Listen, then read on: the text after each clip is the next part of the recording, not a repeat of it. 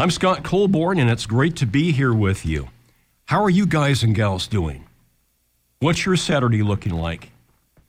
Are you gonna have a good day? I'm starting out with a reasonable expectation of a good day. We've got a good show for you, and then I'm going to play a bunch of guitar. How's that sound? Oh, yeah, and some black coffee in my cup. Hey, with me is Jim Shorney. And Jim, what are you doing over there? Doing some phone card accounting. Well, it's great to have you here. I hope you've had a good week. I had a great week, and it's great to have some fresh phone cards. So thank you to our donors. Yep, and I'll get to those just as soon as you pass me those there. There you go. Hey, I'd like to thank Shelley from Canada. And she has given many phone cards in the past. She said, "Good morning, Scott. I got your message about needing phone cards. The last time you needed cards, myself and Rosemary Ellen Guiley responded. I was very sad to hear of her passing this summer. I'd like to donate this card in her honor. Through her website and her mailing list was how I discovered your show." So we're going to do the show today in your honor, Shelley, and in the honor of and memory of Rosemary Ellen Guiley. Thank you so much. And my friend who does not want to be identified, I'm going to call him Frank from Omaha. Frank donated a card and said,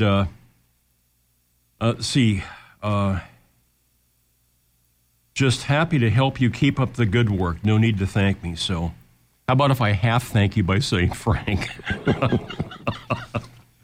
Okay. We thank you, Frank and Shelley, very, very much.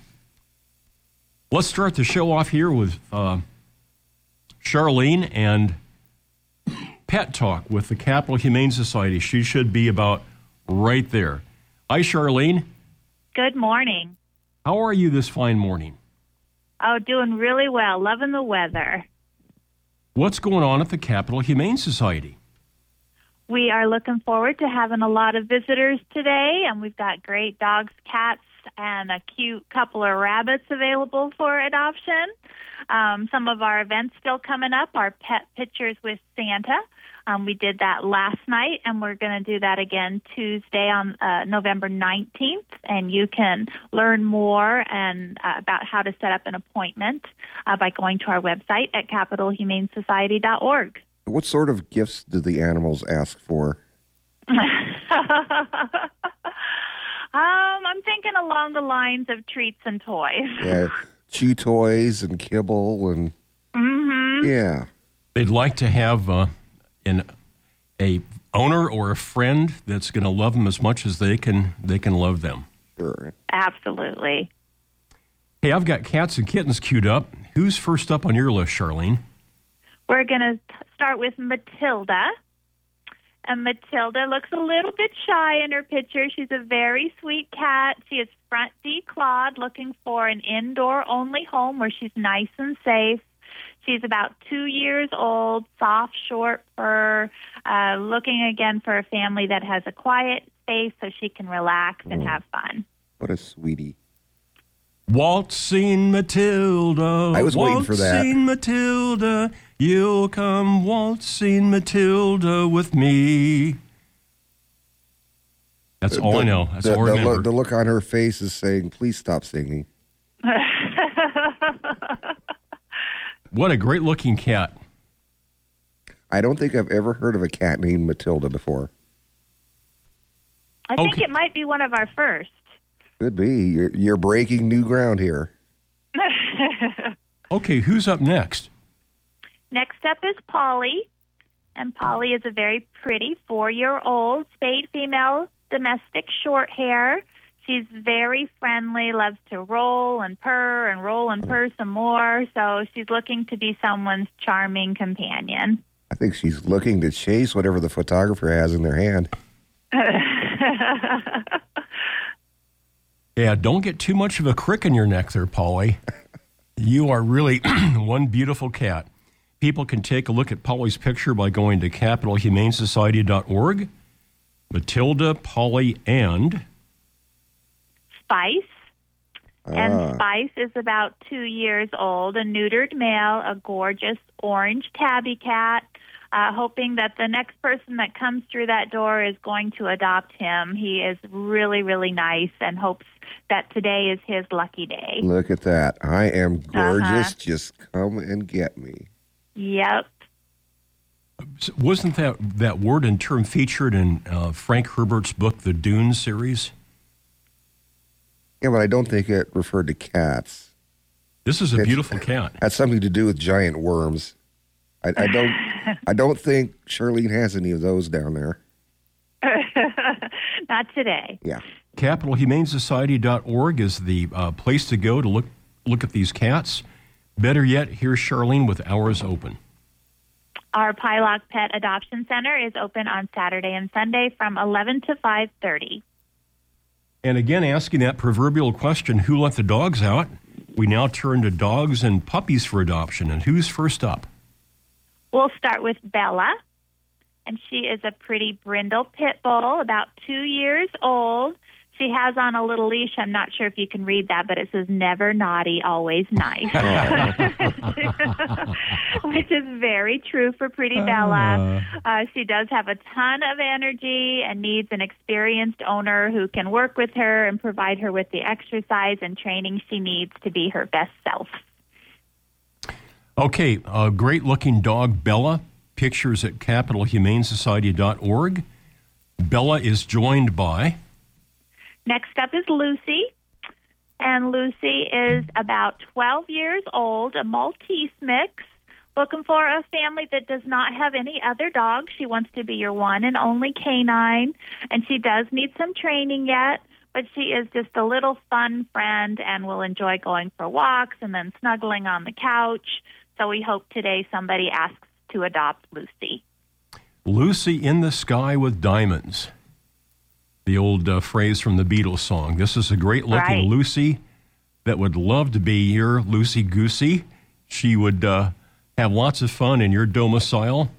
Always make sure that you can have a dog if you're renting by talking to the landlord first. Sometimes there's a pet deposit. Lucy's a great-looking dog, and our third dog is... We're going to do the perfect pair, and that is Pappy and Ellie. And they are Chihuahuas, very cute. Pappy can be a little bit shy, but Ellie's always ready to make new friends. But once Pappy gets to know you, then he just jumps up in your lap and is a very friendly dog as well. So they are looking for a family that's ready for two cute canines. They are looking for a home without children, just because that can make them a little bit nervous. So if you think they might be the perfect pair for you, we hope you'll visit us soon. Pappy and Ellie, the two Chihuahuas, or as Les Nessman used to say, the two Chihuahuas. Okay, fun dogs pictures are up at CapitalHumaneSociety.org, or better yet, you can go out and see these cool dogs this weekend. Here's Charlene with hours open. Please visit us at our Pylock Pet Adoption Center. We are open today and tomorrow from 11 to 5:30. Okay, a football game starting pretty soon, Wisconsin and Nebraska. And yes, I heard. Personally, two of my favorite teams. So I'm going to resurrect an old moniker, an old nickname by which the Nebraska team was known. I'm going to say, Go Bug Eaters.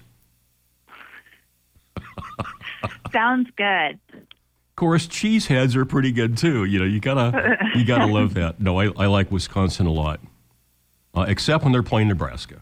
So, should be a fun game. We'll see if I have anybody listening after 11 o'clock this morning. But hey, we thank you so much for all your great work out there. Have a great rest of the weekend.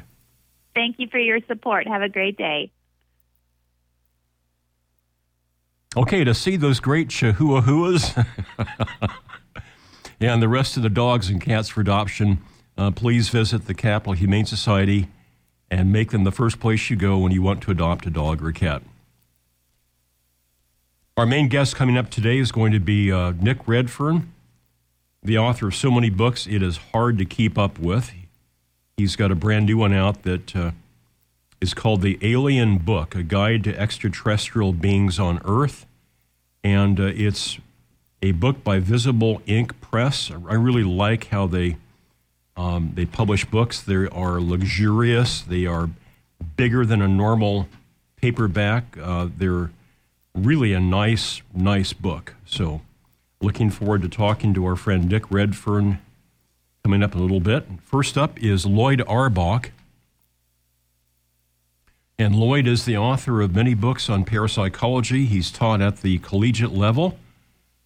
He's a researcher actively going out and investigating alleged haunts and places where mysterious things happen.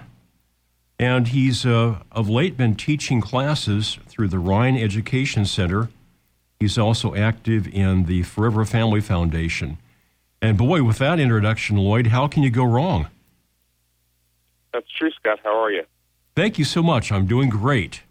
Where do you want to jump in at? Because there's so much to talk about. Tell us how Lloyd Auerbach is. Well, I'm a little tired. I spent a little time in traveling the last month. So in the last week, I've been in Durham and Raleigh in North Carolina. Spent some time at the Rhine Research Center, in fact. Lloyd, you are a more seasoned traveler than I. I tried to fly out of Las Vegas on Monday morning, November 4th, only to find out that thousands of people from a big concert over the weekend were also trying to fly out. And there were so many people in front of us that once we got through the TSA security lines, we missed our flight. Yeah, that can happen. That's why it's worth, when you're traveling, if you're going to travel a lot, to get that TSA pre-check thing, which is what I have right now. I travel a lot for work, so I kind of have to make sure that I'm on time. What is going on of note here at the Rhine Research Center? Well, I think first I can talk a little bit about their biophoton research. They're really doing research on the subtle energies of the body, kind of dealing with energy healing and what people call chi, martial artists producing chi and such other energies. And I think most people are probably unaware that our bodies actually give off light, invisible, mostly ultraviolet, and at a very, very subtle rate, so low level you would never be able to see it, even if they were visible photons. Something on the order of 1 to 5 particles of light per second, which is next to nothing. And the supposition of the research is that since, if you look in history and look in art and witness descriptions, healers and others have been thought to have a halo or they glow or something when they're doing their healing, even though there's really been no, I guess, more recent evidence of that from firsthand witnesses. They decided to try to do some research and got a grant to check and see if healers produce an increased number of biophotons, photons coming off the body. And so they set up a couple of different labs to be able to measure this. And it's a really interesting thing because you really have to black out a room. So they have set up a couple of rooms that are not only painted black, but there's just literally no light leakage coming into the room. And they use something called a photomultiplier to really detect any photons coming off the person. And with the researcher sitting outside the room and communicating via intercom of some kind or walkie-talkie, they have the healers in there just sitting quietly, and they kind of get a baseline, and then they'll have the healer turn on, I guess you could say, start doing their thing, ramp up their energy. If it's a martial artist, try to direct chi at the photomultiplier, but everything's directed at the device to see if they can actually get an increase in that. Interesting. And what you'll get is, from some of these folks, is a really interesting and sometimes extremely high level of increase.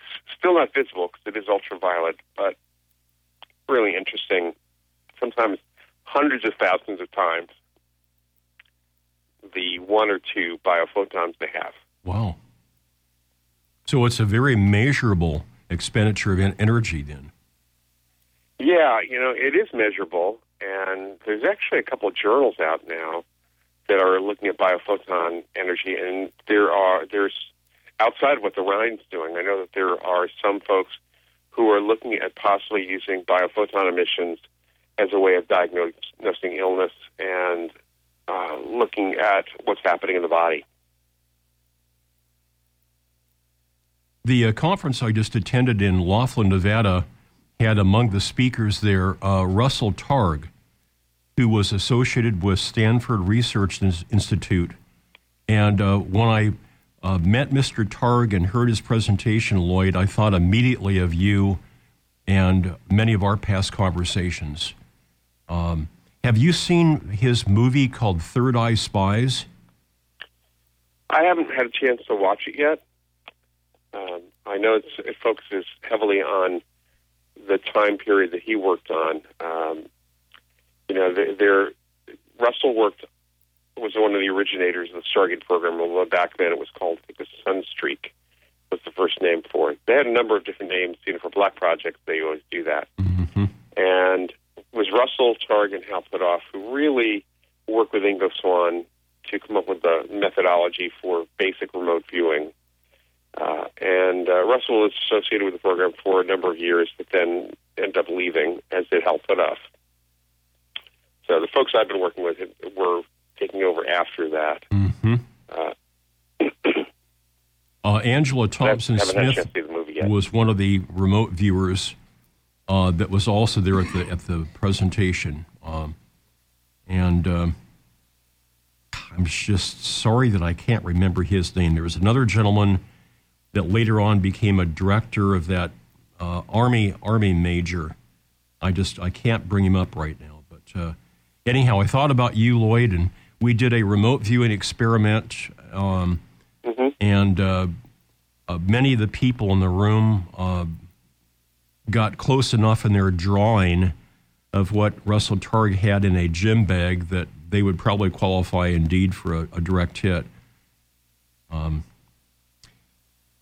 Okay, so I looked at the Rhine Education Center, and you have taught classes that I think are almost winding up. What's in store in the future? Well, we're just deciding what the courses are going to be for the next, couple semesters or quarters. Mm-hmm. I believe that we'll be starting the first round of courses, because John Kruth, who's the executive director, is also an exceptional teacher there. We'll be teaching something, and we should be starting around the last week of January, the first week of February for that. And I will be most likely doing the investigations class, although we haven't really finalized that. That'll be coming soon. And also a course in the technology that is being used in ghost hunting, and what is actually working and what is not, looking at the tech angle, the measurement angle in investigations. So that's a separate course altogether, kind of a fun course. That'll be probably in the late spring.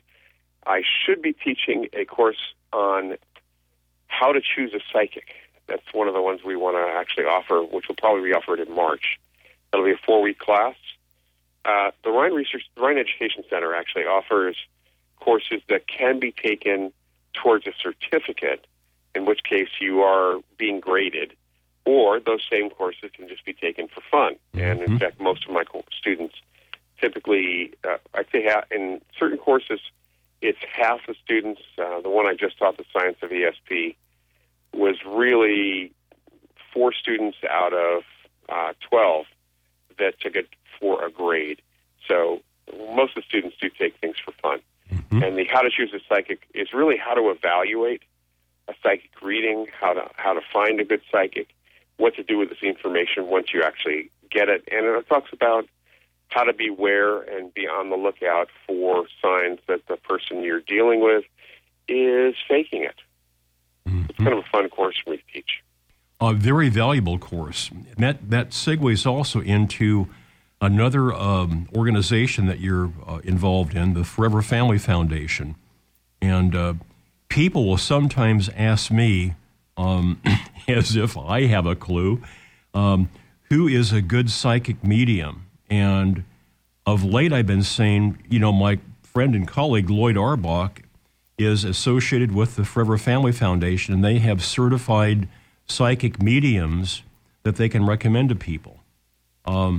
Is that a fairly elaborate process? Yeah, actually our website has a list of our mediums and contact for them. And that's foreverfamilyfoundation.org. So that's one place you can go. Also, the Windbridge Research Center has put mediums through a rigorous training program and certification program. They have 19 on their list, and many of them are actually Forever Family mediums who are capable of really doing readings from a distance away. Many people want to see the medium in person, but that's not necessarily geographically possible. Mm-hmm. And most of the mediums, certainly the mediums for Windbridge, which is windbridge.org, and it's just like it sounds, Windbridge. Most mediums, even for Forever Family, will do either Skype or phone readings and do quite well at that. And in fact, some of them do better if they're not in the room with you, which is interesting. Okay, windbridge.org. Lloyd, thank you so much for your involvement with the program, and I've appreciated the personal times I've had the pleasure of being in your company in the Lincoln area, and at some point I hope we can do that again. Sounds good, Scott. Have a great rest of the weekend, Lloyd. Thank you for being on. Thanks, you too. Thanks for being here. Bye-bye. Lloyd Auerbach and the Ryan Education Center.org would be a good resource. ForeverFamilyFoundation.org, or as Lloyd alluded to, Windbridge.org. I'm Scott Colborn, and you're listening to Exploring Unexplained Phenomena. Our main guest is coming up after a break here, and that's Nick Redfern. We've got his big coffee table-sized book here. It's called The Alien Book, A Guide to Extraterrestrial Beings on Earth. And stay tuned. We're going to be right back after this. Great to be here on this a really bright and sunny Saturday morning. We're expecting a high here in the 60s, which is moving in the right direction after we had bitter cold here. It's a little unseasonable for this time of year, but we'll take it. You bet we will. Nick Redfern joins us. Nick is the author of many, many books. A lot of them are published by Visible Ink Press. Area 51, The Revealing Truth of UFOs, Secret Aircraft, Cover-Ups and Conspiracies, The Bigfoot Book, The Encyclopedia of Sasquatch, Yeti and Cryptid Primates, Secret History, Conspiracies from Ancient Aliens to the New World Order, The Monster Book, Creatures, Beasts, and Fiends of Nature. And I'm holding in my hand a brand new book by Visible Ink Press, and it's called The Alien Book, A Guide to Extraterrestrial Beings on Earth. Now, please welcome back to the broadcast, Nick Redfern. Hi, Nick. Good morning. Hey, Scott. How's it going? It's going great. Where do we find you this Saturday morning? You find me in Arlington, Texas, which is where I live, just sort of halfway between Dallas and Fort Worth. And finally, we're warming up a little bit. Last week, it actually got down to 27, which is really low for us in sort of October, November. Oh, yes, it is. Wow. Yeah. Isn't it strange, some of the weather patterns? It's almost as if the Earth is tilted. Well, I mean, whatever's causing it, I'm glad at least right now it's not 27. So. Nick, what was it that had you move from the United Kingdom to Texas? Oh, well, I got a job offer a long time ago. This was sort of 20 years ago when I moved to the U.S., and I enjoyed it over here, and then went through the whole immigration process, and that was basically it. It was sort of pretty, a sort of simple scenario, really. I just didn't have ties in the UK, and so, well, why not make a change? Mm-hmm. And Texas is almost like a country unto itself, with customs and behaviors. And have you found that interesting when you traveled a bit and gone to other parts of, the United States, for example? In some ways. I mean, for example, like Fort Worth is very different.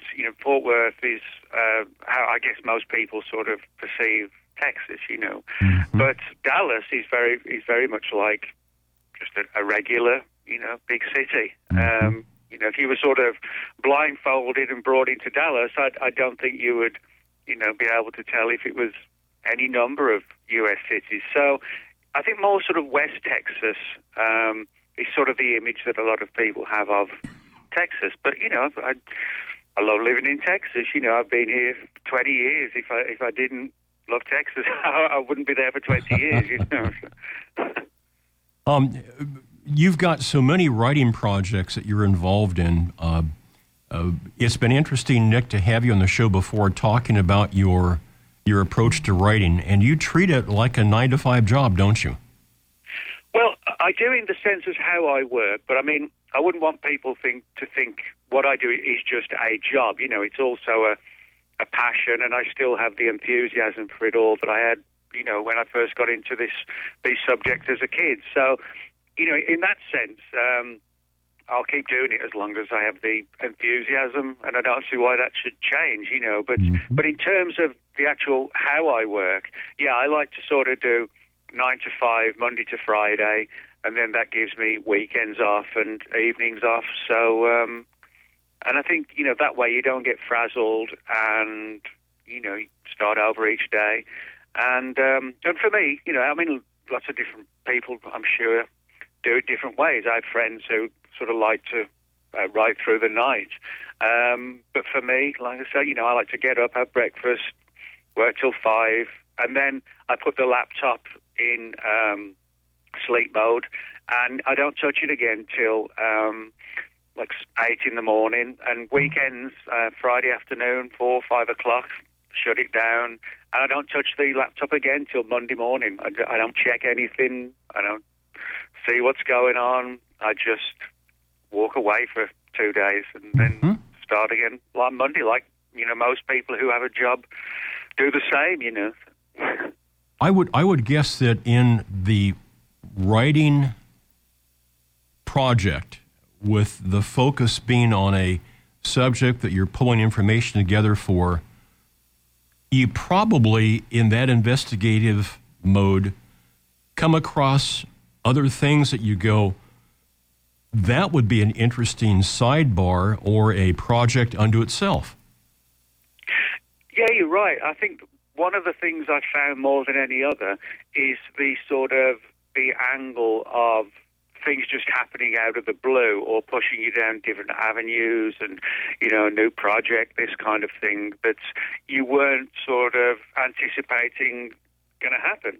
But, I like that. I like the sort of unpredictability of, you're sort of suddenly out of the blue, somebody contacts you with an amazing story to investigate. So, I think that's part of the, the lure to the subject. What sort of makes me to keep pushing on is because, there are so many fascinating things to investigate, and there's always something new as well, which is good. I think if it was just a case of going over old ground, I mean, it would be, what's the point? We've seen it and heard it all before. So, I always try and, present new material and new slants and new theories on cases and things like this, and hopefully, share the information to the best of my ability. Mm-hmm. I have to be honest with you. I expected, when I picked the book up, which, by the way, I love your association with Visible Ink Press. I think they do just a bang-up job of publishing books. Oh, they do. You're right. Mm-hmm. I expected this book, when I picked it up and looked at the cover and the title, to be kind of a listing of the various races of sentient beings that are coming here, the Nordics, the Greys, but it's much more than that. Well, yeah, I mean, I didn't really want to... When Roger, the owner of Visible Ink Press, Roger Janicki, asked me, would I be interested in doing a book that is sort of like, not so much an A to Z, but, a study of numerous different types of aliens that people have seen. Now, what I didn't want to do was just have entries where it was saying something like, allegedly came from this place, height 5'4", color of skin green, that kind of thing. I mean, that would just get boring, after probably 3 or 4 pages even. So what we basically decided upon was to have sort of multiple chapters, lengthy and descriptive chapters, on some of the well-known cases, but also a lot of obscure ones, but also very intriguing ones. And that's what I've done with the book, is to present all the different types of creatures that the people have described. Because I think most people, you think of aliens, certainly people who are outside of the UFO research field, you think of aliens, you think of little creatures with big heads and black eyes. Everybody knows that image of what aliens are supposed to look like. But part of the reason for writing the book was to demonstrate that is just one aspect of a far bigger picture. And it's a big picture you present, and it's a very, very interesting book. This last week, I was up very late. My habit is basically I'm a night owl, so I get my day done and responsibilities met, and then I can sit back with a cup of coffee and dig into a book. I never watch TV. I just, there's with all these great books, there's no reason to. And so I found this very, very interesting. Did you order the chapters in a particular way because of a reason? Well, what I tried to do more than anything else was to vary the stories. So, in other words, I felt that if it was just, this kind of alien and then a similar one and a similar one after that, it would kind of get boring, or predictable. So I actually went out of my way to make sure that each subsequent chapter was very different to the one previous to it, and the same with the next chapter as well. I wanted people to be able to read a chapter, say, on reptilian-type aliens, and then the one after that could be the so-called Space Brothers, which are these sort of very human-looking aliens, where there's no connection between the two. But when you finish with one chapter, then the next one is a completely different story, and I felt that was better than just doing the approach of, wow, this chapter's similar to this one, and that one's similar to this. I wanted to deliberately, make them all different. Mm-hmm. The fact that we're being visited and have been visited, from my own perspective, Nick, is beyond dispute. As to who they are and where they're coming from and the why, those are all still open questions. We have major organizations that are really firmly entrenched in a particular cosmological view. I detect from this book and from other of your works that you're saying these sentient beings, these creatures, these entities could come from a variety of places. So your approach is more a Charles Fordian approach.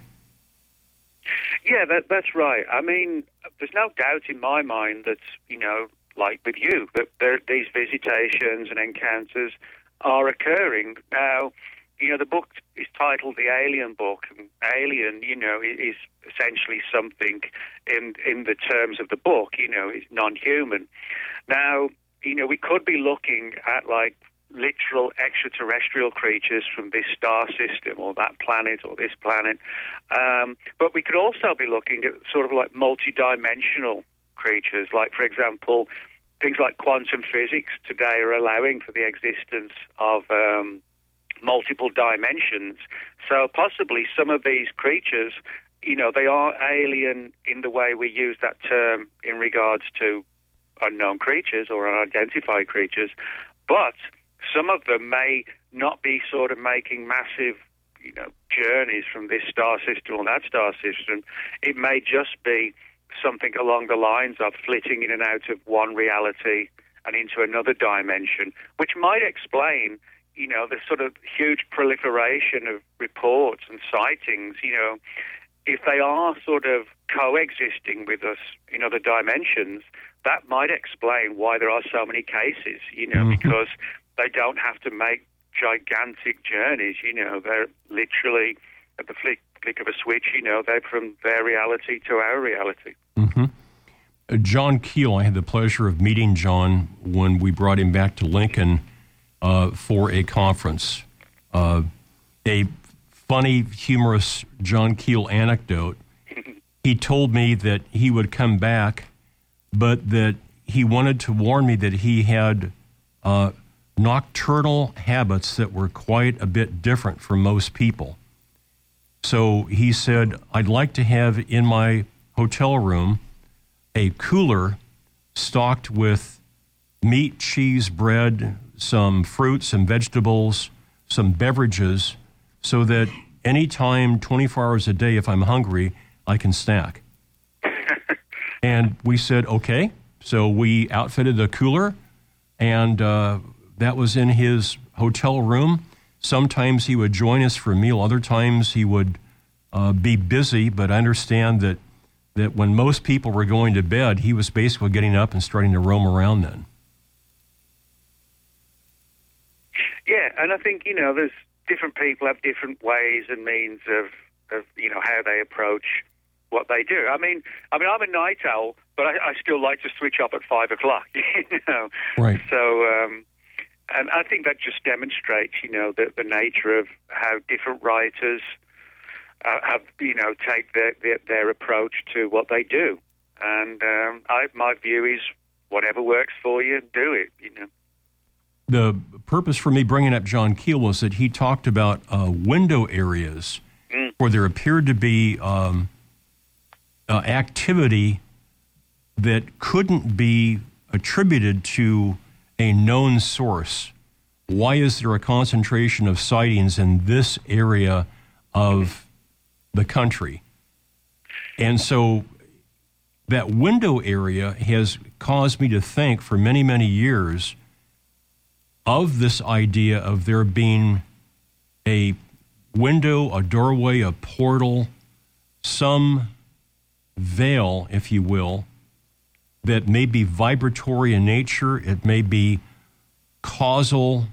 It may be non-causal, but something that exists between our place in time and space and at least one other, if not multiple others.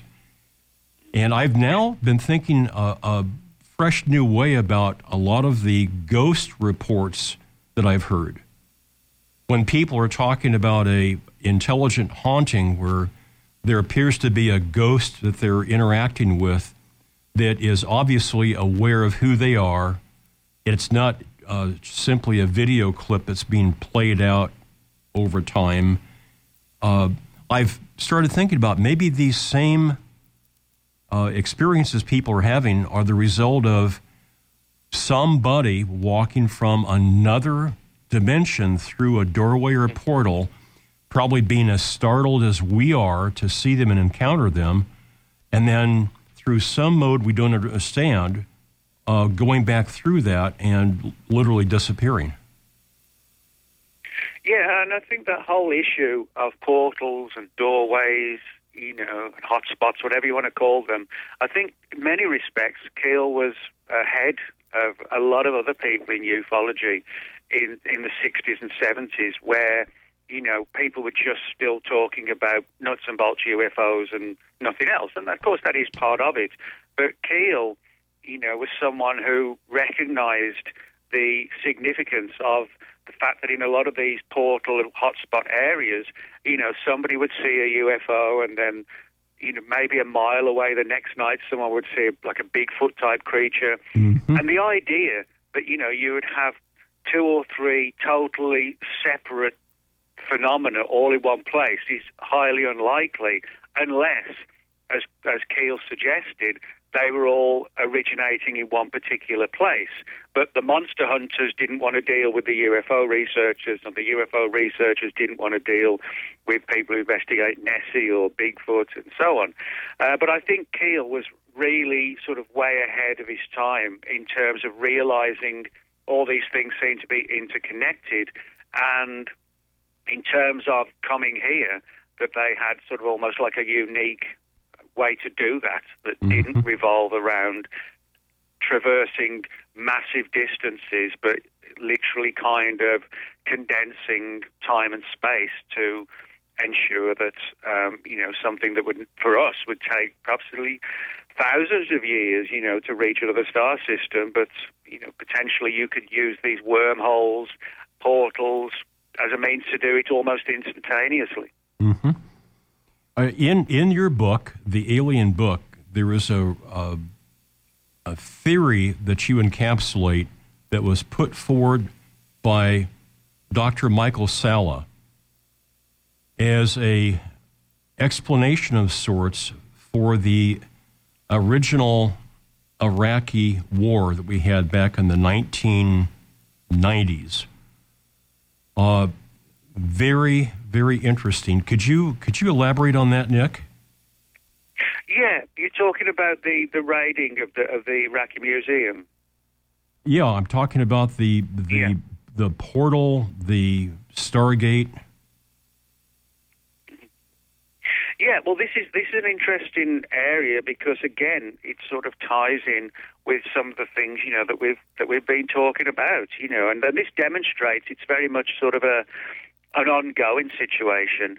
But basically, this was in the second Iraqi war, 2003, and when the war began.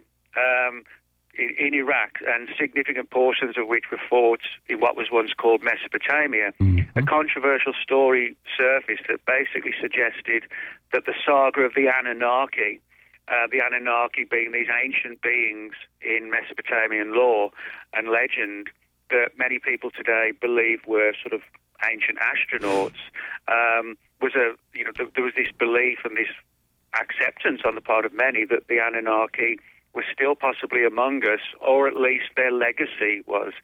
And Michael Salla said that he'd uncovered sort of the strands of a fantastic secret, part of which was for the reason why the Iraqi war went ahead. And Salla basically said that people working under President Bush had stumbled upon stories suggesting that somewhere in Iraq, an ancient Anunnaki device called a Stargate existed.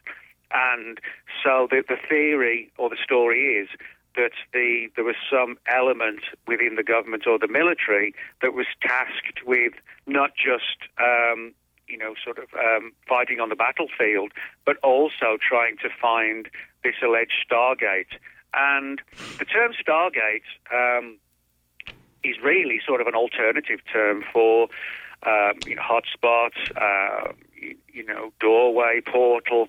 There's sort of different titles, but it boils down to the same thing, the idea of, again, sort of jumping from one area to another at a very quick time, almost instantaneously, but in doing so, you've traveled a massive distance. And you can well understand why the military of any nature, of any country around the world, would want to get their hands on something like an ancient Stargate and to try and understand the technology that was involved, in creating one of these things. It would be the sort of the perfect delivery system, in quite literally like a second. So, it's a fascinating and intriguing story, the idea. Caves, caverns, or chambers created to hide this technology, and somebody went looking for it. Whether they found it, that's a question that we don't know the answer to. But at the height of the Second Iraqi War, there was a lot of debate and controversy and communications about this Stargate scenario and the attempts to try and find it and replicate it. One of the anecdotes that I heard regarding the story was that Saddam Hussein had also found out about this, and that he was going to promote the idea that he was the reincarnation of Nebuchadnezzar, and that with this Stargate and this reassuming his prior identity, that he was going to serve as a uniter of all the Arab countries unto himself, as a ruler, having come back once and for all and bringing all the Arab countries together. Another reason why it was imperative to try to stop him from doing this, because of some of his other deviousness that he would probably be up to. So the Stargate, if it exists, could be, as you say, buried and secreted. It could also be something that is hiding in plain sight, such as a mosque that's been in use for many, many years, ostensibly being used for a different purpose. Right there in the middle of that could be this Stargate, to be actuated by people, events, calendar, all sorts of influences. Yeah, I found that really interesting, much more so than we had to go after more oil. Yeah, and I think, very often situations like this do come down to, sort of the military power. Anybody can come across something like a Stargate or advanced ancient technology.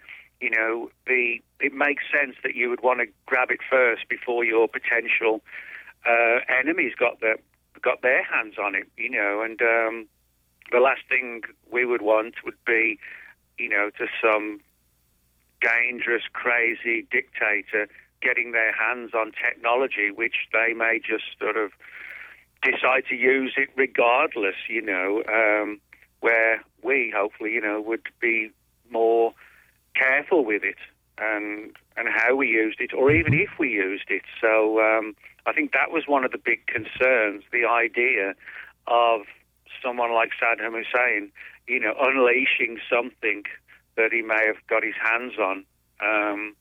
Because there actually were rumors, just before the attacks began on Iraq, that Hussein did say that they had something that would surprise everybody and terrify everybody.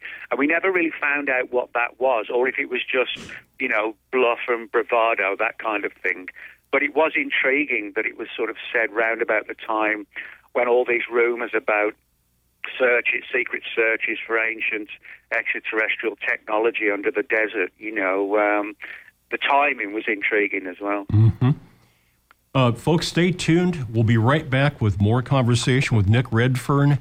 Nick, when we come back after this top of the hour break, let's talk about extending this idea of a window portal, Zendra, if you will, and then talk about some cryptoids and how that might play into that. Okay. Nick Redfern, the author of multiple books, including this brand new one that's called The Alien Book, and A Guide to Extraterrestrial Beings. You can find Nick Redfern on Facebook. You can also find him through his website, Nick Redfern Fortean, that's Fortean.com. www.blogspot.com. I'm Scott Colborn. You're listening to Exploring Unexplained Phenomena. We'll be right back. Scott Colborn with Exploring Unexplained Phenomena. Our special guest is a favorite among a lot of you people out there. Whenever I have Nick Redford on the show, I always get people saying, gosh, I like him. Scott, you should have him back more often. So here you go. Nick, let's extend this idea of a method by which these intelligent beings, these creatures, can move back and forth. A window, a doorway, a portal, a Zendra. How does that tie in then with cryptids, with creatures and monsters and beasts? Well, this sort of gets into, I suppose, more controversial areas.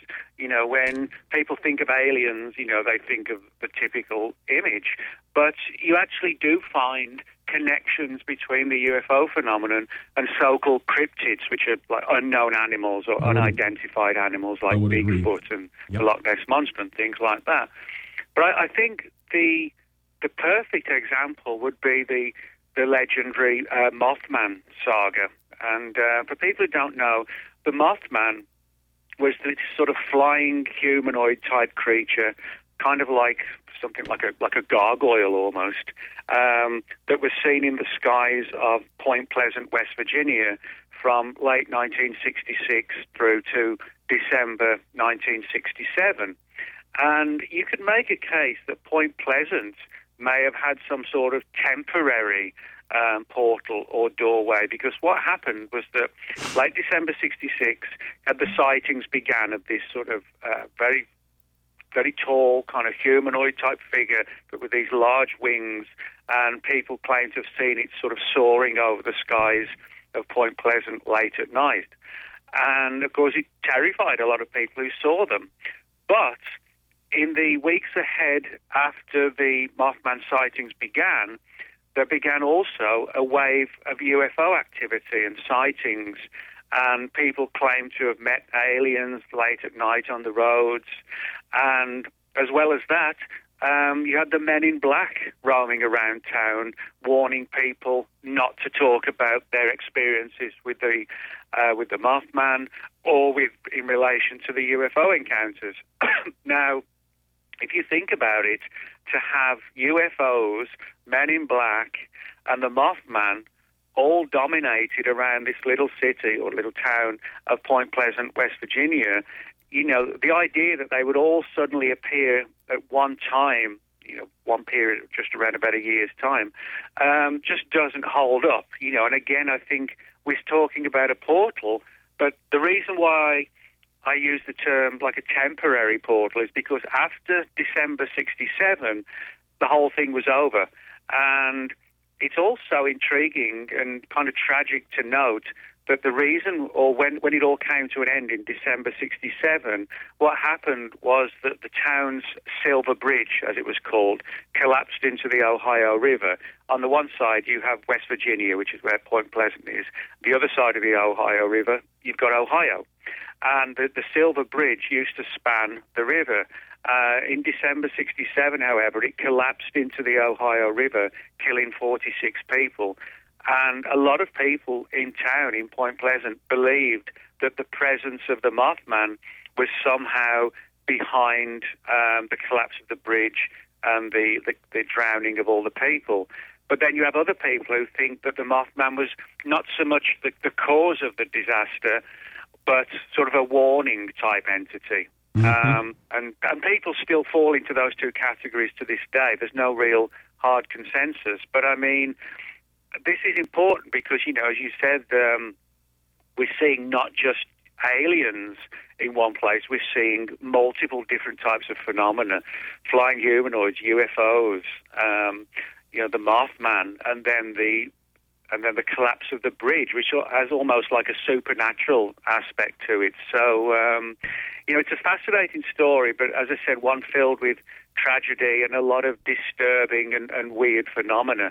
And if you know, there's a movie came out back in 2002, The Mothman Prophecies, starring Richard Gere.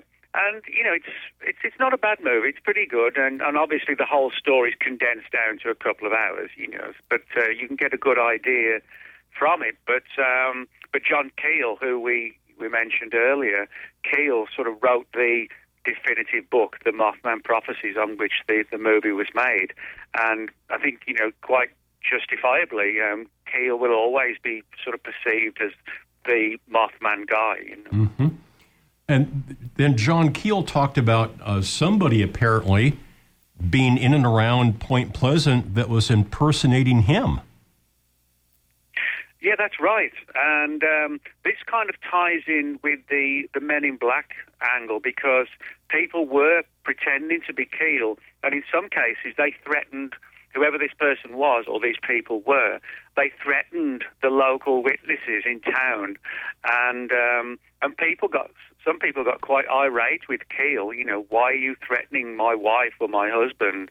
And Keel would be like, well, I haven't been speaking to anybody, or threatening anybody.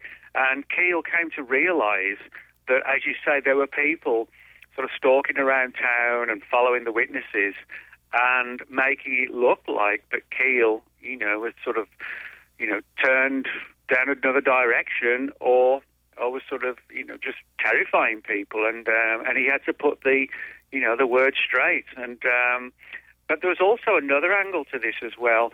On a number of occasions, Keel got phone calls from people who said, why do you keep sending your secretary out to interview me about your case, or my case, I should say, and when I've already given you the information? And Keel said, well, number one, I've only interviewed you once, and I don't have a secretary.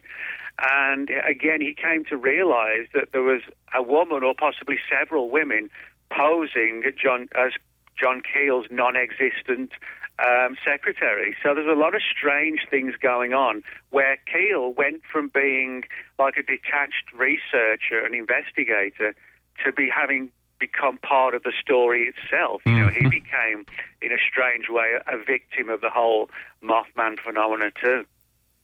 The original movie Men in Black with Will Smith and Tommy Lee Jones, purportedly in that fiction-based movie, there was a super secret government agency that was charged with monitoring the quote-unquote alien presence as it presented itself on Earth. Do you suspect from all your work, Nick, that movie as a premise could be closer to the truth than not, that there is a military or governmental body that is very, very super secret, that is aware, and so, for example, they get a news feed that something's going on in Arlington, Texas, and so they call up 2 or 3 guys or gals and say, well, you're on the next flight to Arlington because there's something going on down there? Well, my answer to that question, the movies, they're good fun, they're good entertainment, and, the public clearly loved them because they reaped in millions, I think actually, close to $1 billion for the entire franchise so far. Now, in the movies, as you rightly point out, the Men in Black work for some sort of agency of the U.S. government that is deeply buried to the point where even the government doesn't know, what's going on. But I would say a good 97-98% of all the cases I have on the Men in Black from the witnesses, and Keel got these as well, was that they actually don't, in reality, the Men in Black don't seem wholly human or normal. People describe them as having skin the color of like a bottle of milk, sort of super pale.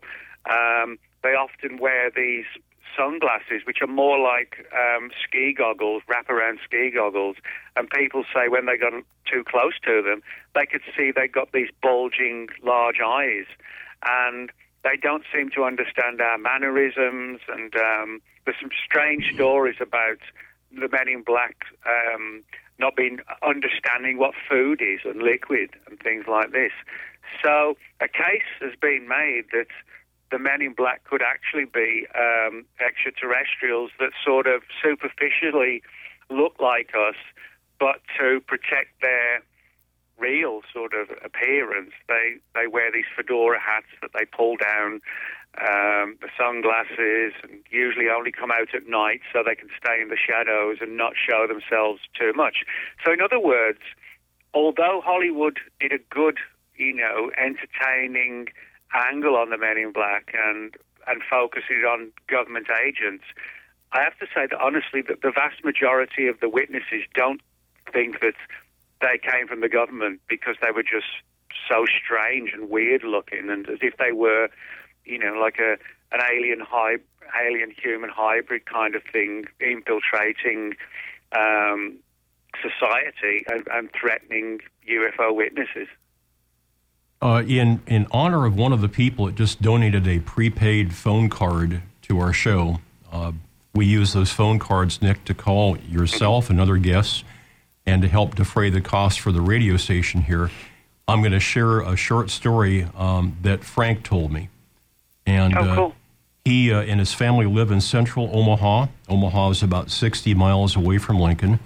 I've known this man for a long, long time. And one nice summer night, they were outside, he and his wife Linda and her father, a retired deputy county sheriff. And they saw a light that came down over central Omaha and appeared to land across the valley in what they believed was a cemetery. And so after breakfast the next morning, they drove over there and entered the cemetery, parked the car, and they began looking around for any disruption, disturbance, if they could find out where that light had come down. Did it leave any traces or any evidence? And they're looking around, and then all of a sudden, Frank realizes that they're not alone, and he turns around, and here are these two guys that are about 20 feet away, and in back of them on the graveled road that winds its way through the cemetery, parked right behind their car is a older black car. They didn't hear the car pull up on the gravel that was, 50, 75 feet away. They didn't hear the car doors open and shut. Just suddenly these two guys were there, and they're in black suits, a pasty pale complexion, and the guy says to Frank in a monotone, "What are you doing? Why are you here?" And there was a bit of menace, and if not menace, hostility in the guy's voice, what he was projecting. And Frank said, "Well, we saw something that maybe came down, maybe a meteorite or something, and we were looking around for it." And the guy says, "You shouldn't be here. You need to go. You need to leave now." And Frank later told me that here's his father-in-law, a really gruff, retired deputy county sheriff who wouldn't take any of this from anybody in other situations. The three of them meekly agreed and got in their car and left the cemetery. As they were driving back to Frank and Linda's place, they sort of came to and started to get just a little bit irate over the treatment they just had. They were just ordered to leave a cemetery. And so Frank called the cemetery board and got somebody, a trustee, and said, this wasn't right. And the man asked for a description of the car of the individuals and said that they didn't employ anybody like that. And asking people to leave was directly counter to what they wanted.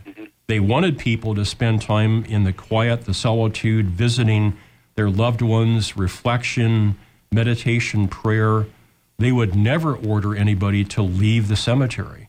So, Frank, in your honor, I'm telling your story about your potential Men in Black experience. Well, yeah, there are a lot of stories like that, where the Men in Black just suddenly turn up and, threaten people. And people just get this sort of creepy, weird, disturbing vibe from them as well. Mm-hmm. You know, one witness famously described the man in black as having like a mad dog look on its face. You know, that kind, you know, when you loom over a dog that doesn't know you, you know, and it kind of, his eyes sort of, you know, bulge and you sort of back away, you know. That's how some people have described the men in black. It's just like this sense of menace and danger and not really understanding how or why, but a feeling that they need to get away from them, you know. You've also got a chapter on the women in black. Mm.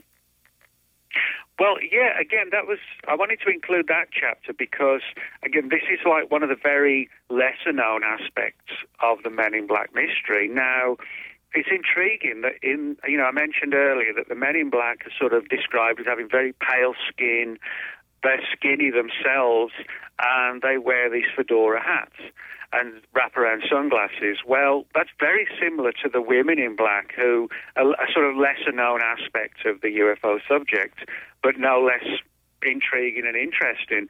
Now, as far as the women in black are concerned, they too have this sort of very pale skin, you know, boring, sort of bearing on almost like, almost like a white, literally white skin. But on top of that as well, whereas the men in black wear these pulled down fedora hats so you can't see too much of their forehead and eyes, the women in black are very often described as having these sort of long black wigs, which sounds really bizarre, but they have all the witnesses have said the wigs, which they clearly were in like a bangs style. So in other words, you know, it was like you know, the hair just coming right down to the eyebrows and then sort of around, you know, each side of the face. So you couldn't, again, see too much of them. And I think this angle of dressing in black and the sunglasses and the wig or the fedoras, I think it really is done to camouflage the ways that they actually look. That if we were to see them in their reality, in a normal state, they would look something like us, but significantly different as well. And the sort of the modus operandi of the women in black is just the same. If somebody sees a UFO or has a UFO or paranormal encounter, and there's a knock on the door late the next night, and there's this woman in black at the door, and the witnesses often feel sort of mind controlled to allow them to come into the house. Because if you think about it, most people, if you get a knock on the door at 11 o'clock at night, you're not going to let them in. You know, and if you sort of take a peek through the window and you see one or two or three characters dressed in black, you know, just standing there, you're almost certainly not going to let them in. But the weird thing is, people do let them in. And with hindsight afterwards, they felt as if they'd been sort of hypnotized or mind controlled to allow them to come into the home. And from there, the women in black and men in black, they then start threatening people and warning them never to talk about things that they had seen or encountered. And to demonstrate, particularly with the women in black, the sheer fear that people exhibit in these cases. I've got some cases where, for example, the witnesses shared the information with me, in one case in 2017, but the experience occurred in 1963, and the witness had stayed silent for all those decades, only deciding finally to speak out in 2017. And I said something along the lines of, why did it take so long for you to share the story? And the witness basically said that they were terrified that if they started to talk about it, the woman in black would come back. So, these cases are really sort of chilling in the sense that they have a major power, if you like, over the witnesses to the point where they just do not want to talk about it, or at least they wait a long, long time before they finally choose to do so. Nick writes about a rancher in Millville, New York, who sees a flying saucer with what looks like a ladder extended below it, and then the ladder's retracted and the craft leaves the area. Several days later, this guy lives out in the boonies, out in the middle of no place. There's a knock on his door, and he opens it, and there's a gypsy woman who's dressed in a gray dress that reaches her ankles and sandals. Like so many of the men in black, her skin was noted for its deep olive complexion. Her eyes were described as oriental. She's about 5'4", long hair that was so black it looked dyed. The woman said to the slightly alarmed rancher, quote unquote, "I have traveled a long way. May I have a glass of water? I must take a pill." So she waits. He quickly fetches the glass of water, and he watches as she swallows a round green pill. She thanks him, turns, and walks away, which he found, in retrospect, very strange because he lives on a back road and walking to the nearest town would be an arduous task. And then you say that John Keel said that this odd episode with that phrase, "I have traveled a long way," is an old Masonic passphrase and is frequently used. The pill taking is also a common procedure.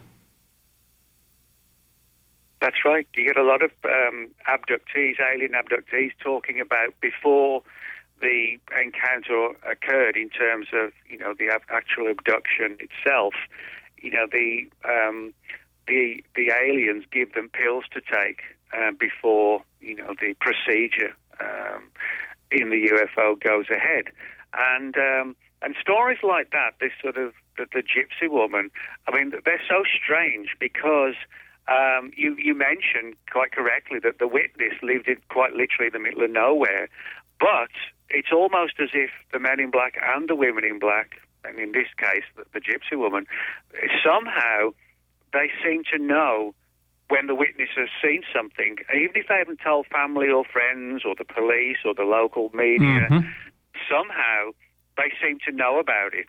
And usually within, at most, a day or two, sometimes it's just hours even later, that they suddenly manifest at the doorstep and start making these weird statements that really, concern people. This idea of just making bizarre statements. I need a glass of water to take a pill.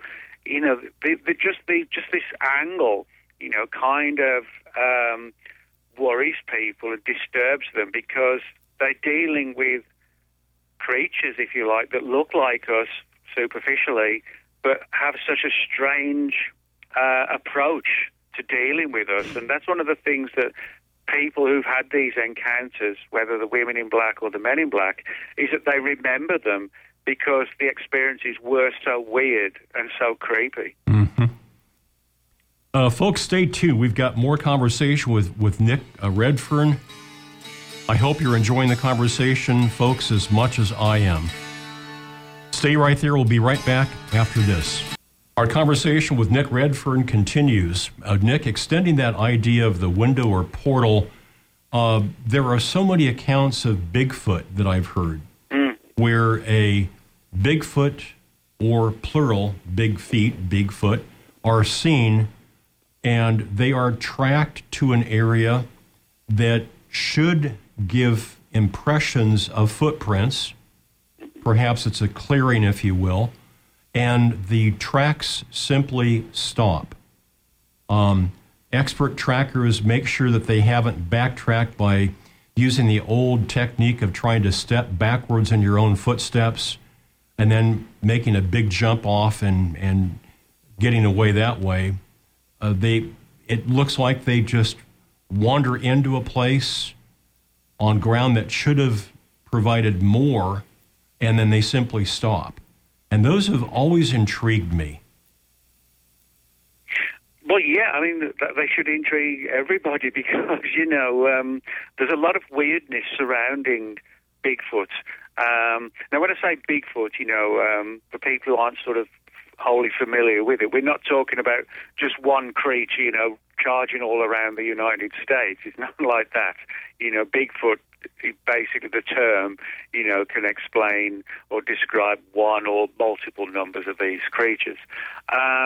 But I guess the accepted scenario within the field of cryptozoology, which is the study of unknown animals, most people take the view, excuse me, that the Bigfoot creatures are some sort of unknown, unidentified North American ape, kind of like the North American equivalent of an African gorilla, something along those lines.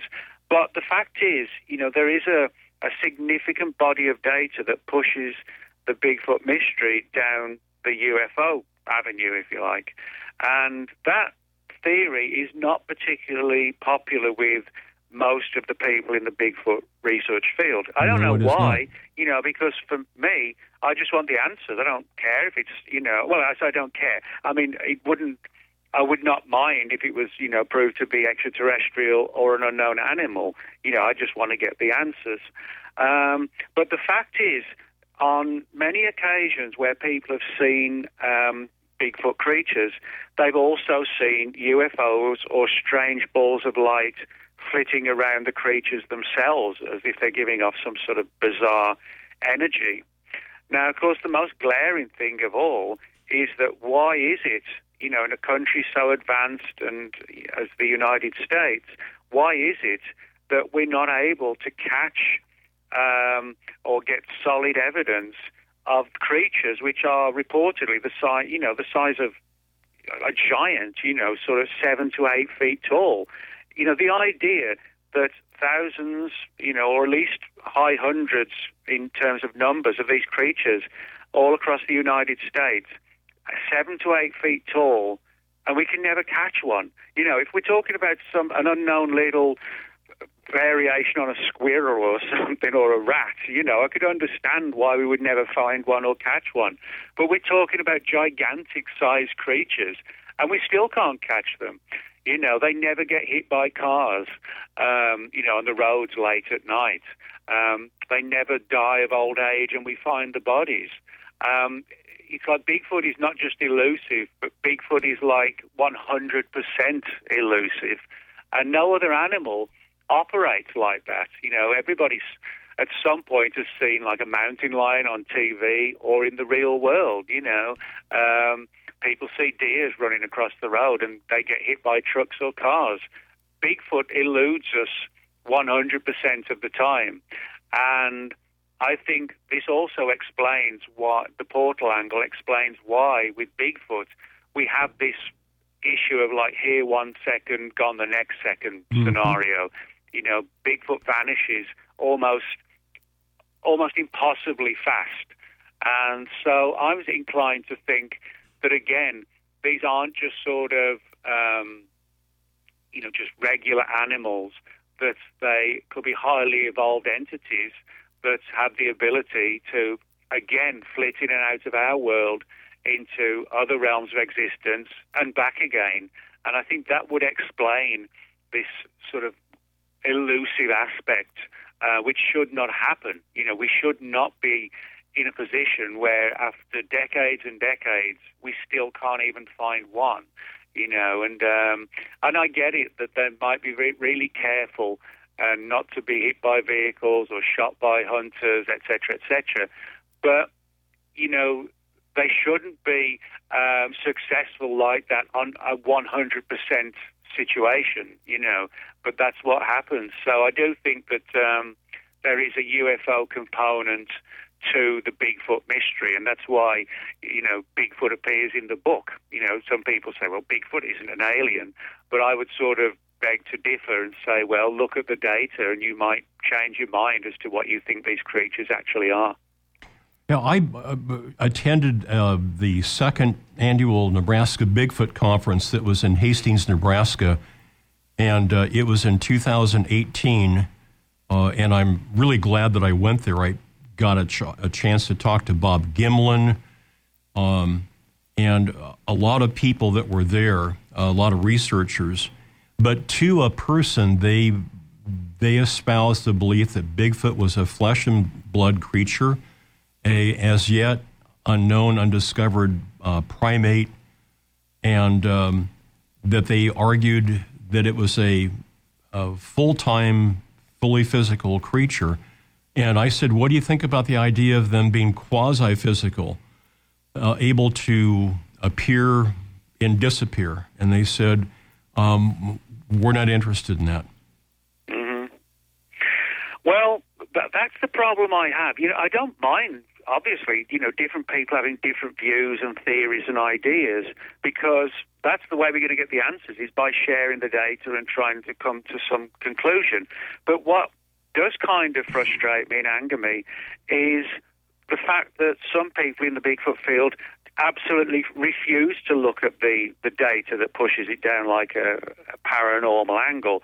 It's one thing to investigate the paranormal side of Bigfoot and say, well, I looked into it and I don't believe it's valid for A, B, C, X, Y, Z reasons. I have no problem with that. I do have a problem when people say, I don't believe there's a paranormal component, and then I say, well, have you looked into it? No, I don't need to look into it. I just know it's not paranormal. Well, that's not a rational way of doing research. That's being biased to begin with and not even bothered about looking at the data. Yes. Claude, I just can't remember his last name, an older gentleman that I've had on the show a few years ago. He believes in this quasi-physical existence, that they're able to somehow come into our time and space in our realm and just as easily leave. And that seems to cover things much better to me.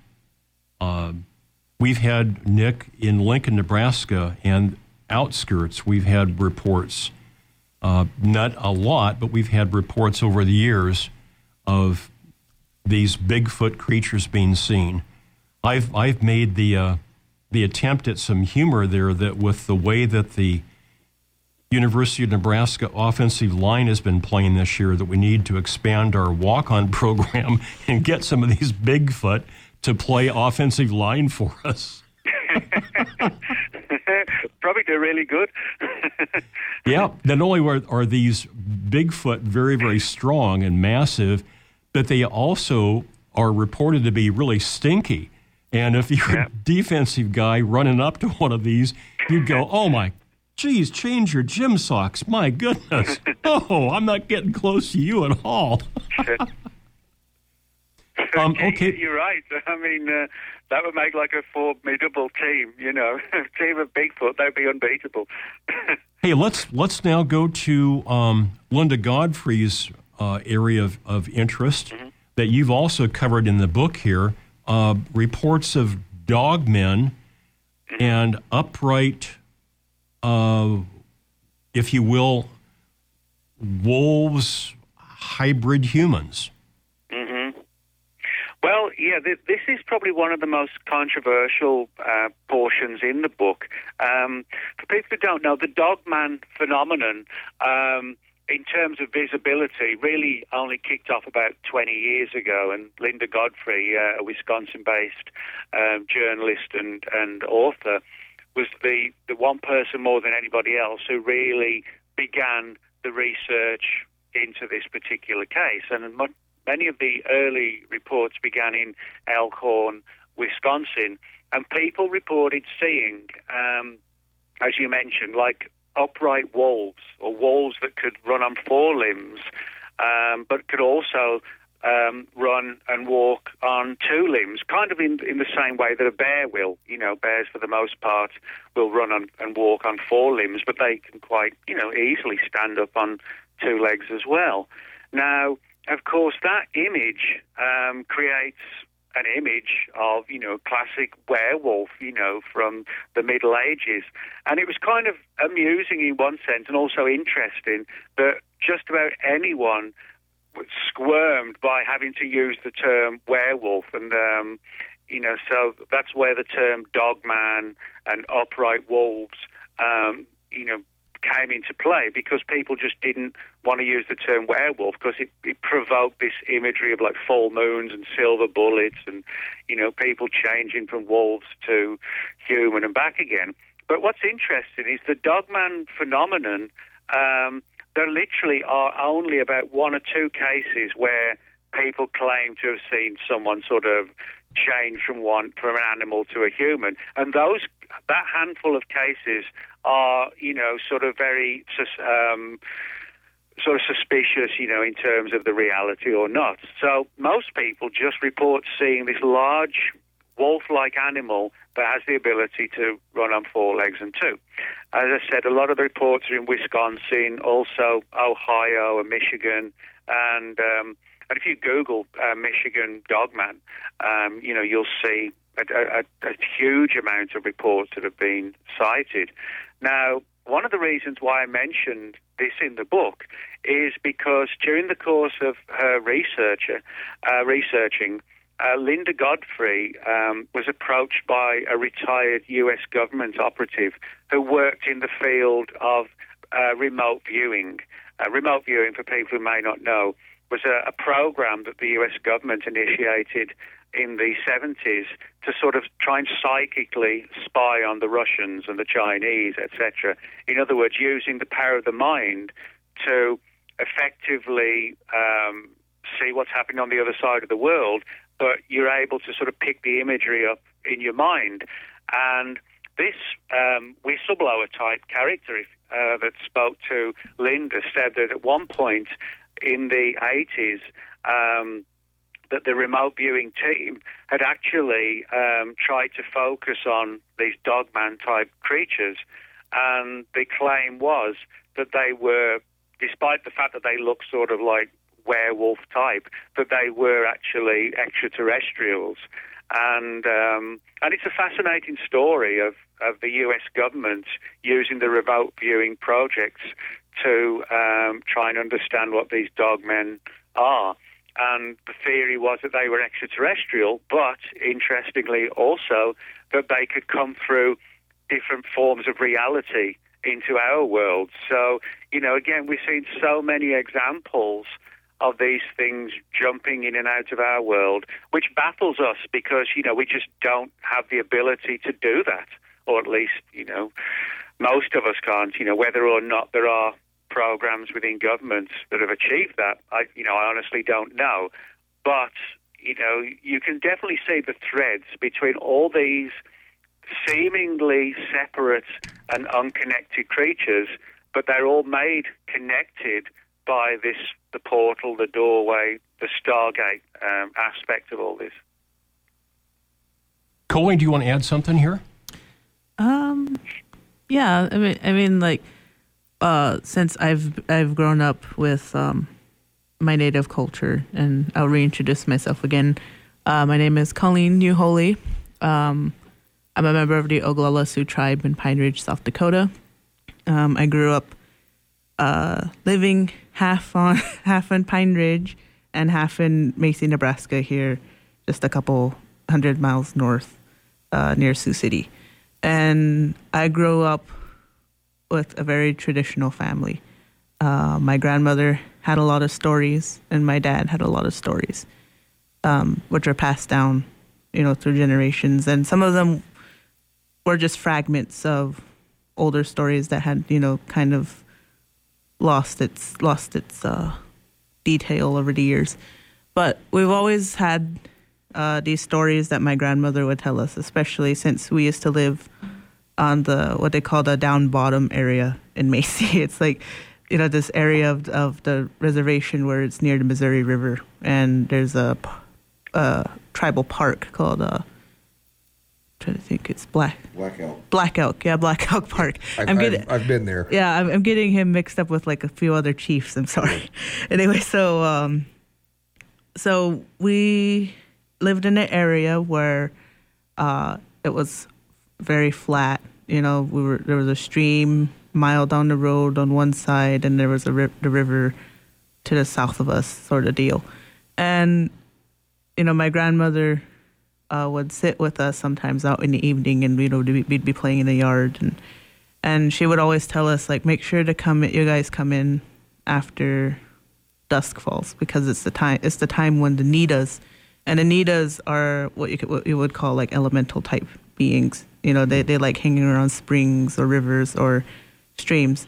Kind of, I guess you could say, kind of like nymphs and stuff like that from Greek mythology, for if you want a comparison. But she always told us was that they come out in the evening times or at night, because that was the time where they wouldn't be disturbed by humans, because humans, you know, tend to be aggressive towards things they don't understand, sadly. So she would tell us about how they would come, and she said they would have doorways that they would come through. Mm-hmm. And she told us some of these doorways are always open, and some of these doorways are seasonal. So you might see these different beings during different times of the year as these different doorways are opening and closing. And so she warned us as well, like, you know, if you're going to go out and play in the cornfields or play like in anywhere in the woods, to be very careful where you're stepping, because you might enter one of these doorways and we won't be able to find you. And because, you know, her tribe, the Omaha people, lost a good portion of their traditional ways. They've also lost that information on how to find these doorways. Reports, Nick, from the Macy area that Colleen mentions of Bigfoot sightings, encounters, large Black Panther encounters and sightings, mm-hmm. and reports also of little people. Yep, little people. And there's old stories of giant spiders, old stories of giant snakes, you know, old stories of like these beautiful women with like pale skin and, you know, long black hair and that sort of thing, who would come and, you know, take husbands and they would never be seen again. and there's like all these different beings that my grandmother would tell us about too. You know, she would tell us about the owl people. You know, they're, like she said, she told us, because this was after the Mothman movie came out, and my grandma was like, those are the kind of beings my grandfather used to talk to. Mm. You know, she told us this story one time where she was in her grandfather's house, because she was an orphan, so she lived with her, you know, her grandparents. And one night, she said this strange man came into the yard, and he was covered in tattoos and everything, and he had wings. And her grandfather went out to meet him, but he told her and her sisters to stay inside and not to come out. And that's what she said was she said they were the owl people. They had wings and you know, glowing red eyes and that sort of thing. And they spoke, but she said to her it sounded like gibberish, you know, garbled words. But her grandfather was able to communicate with them. Interesting. Wow. Yeah. Thank you, Colleen, for sharing that here. Yeah, thank you. Do you have anything that you want to say to kind of tie things up? We've got about 60 seconds here. Well, yeah, I think, you know, it's important to note that over the last 60, 70 years, there have been a lot of UFO alien encounters, but I think most people probably aren't aware of the sheer diversity of strange extraterrestrial creatures that have been reported. And that's the main reason why I wanted to write the book, was to demonstrate that we're not just talking about, you know, little diminutive creatures with big heads and black eyes, you know, the image that everyone knows. And hopefully, you know, people will realize this is sort of a worldwide phenomenon, and that quite possibly the answers to, you know, the nature and the presence of them revolves around these doorways, portals, you know, stargates, whatever you want to term them, you know, and that they may be actually closer to us than we could ever really imagine. They could be quite literally around the corner, you know. Nick, where's the next place you're going to be at in terms of a conference or an event or get-together? Last weekend in January, I'll be speaking at what's called the Alien Snowfest in Big Bear Lake, California. Appropriate there. Until then, I hope you have lots of smooth sailing and good weather, my friend. Thank you so much for taking time to be with us. Thanks a lot, Scott. You are always welcome back on the show, Nick. Thank you. Nick Redfern lives in Arlington, Texas, the writer of many books. Today we focused on this big book by Visible Ink Press called The Alien Book, A Guide to Extraterrestrial Beings on Earth. And you'll find more on Nick on Facebook, Nick Redfern, as well as his website, Nick Redfern 4TN, that's FORTEAN.blogspot.com. Colleen, what are you doing for the rest of the weekend? Today, I believe we're going to be hanging out near the Lux for art thing that's going on there. You know, just in some native artist stuff going on. Tomorrow, we're most likely most likely we're just going to be cleaning up the house a bit because once they get busy, things get piled up, and you're just like, but I don't want to do the dishes. I just got home. I'm tired. I understand sometimes that the ghost of Nebraska Wesleyan, Clara Mills, is sometimes seen in and around the Lux Center. So, Jim, what are you doing the rest of the weekend? Just going to stick around home. Do the usual stuff. It's going to be a nice day today. So, and we've got a guy out in the hall here that wants to come in and play on the radio. Stay tuned for Vic. Yep. And he's going to be right up. Mr. Valverde's coming in. Our friend Victor, and he's going to be doing some beta radio. All things good music-wise. Stay tuned. Hey, guys and gals, thank you so much for all your support. We're in our 36th year, and we sure appreciate hearing from you, your support in all ways. Special thanks again to Frank from Omaha and Shelley from Canada for the prepaid phone cards. Until next week, I'm Scott Colborn, Walk in Beauty.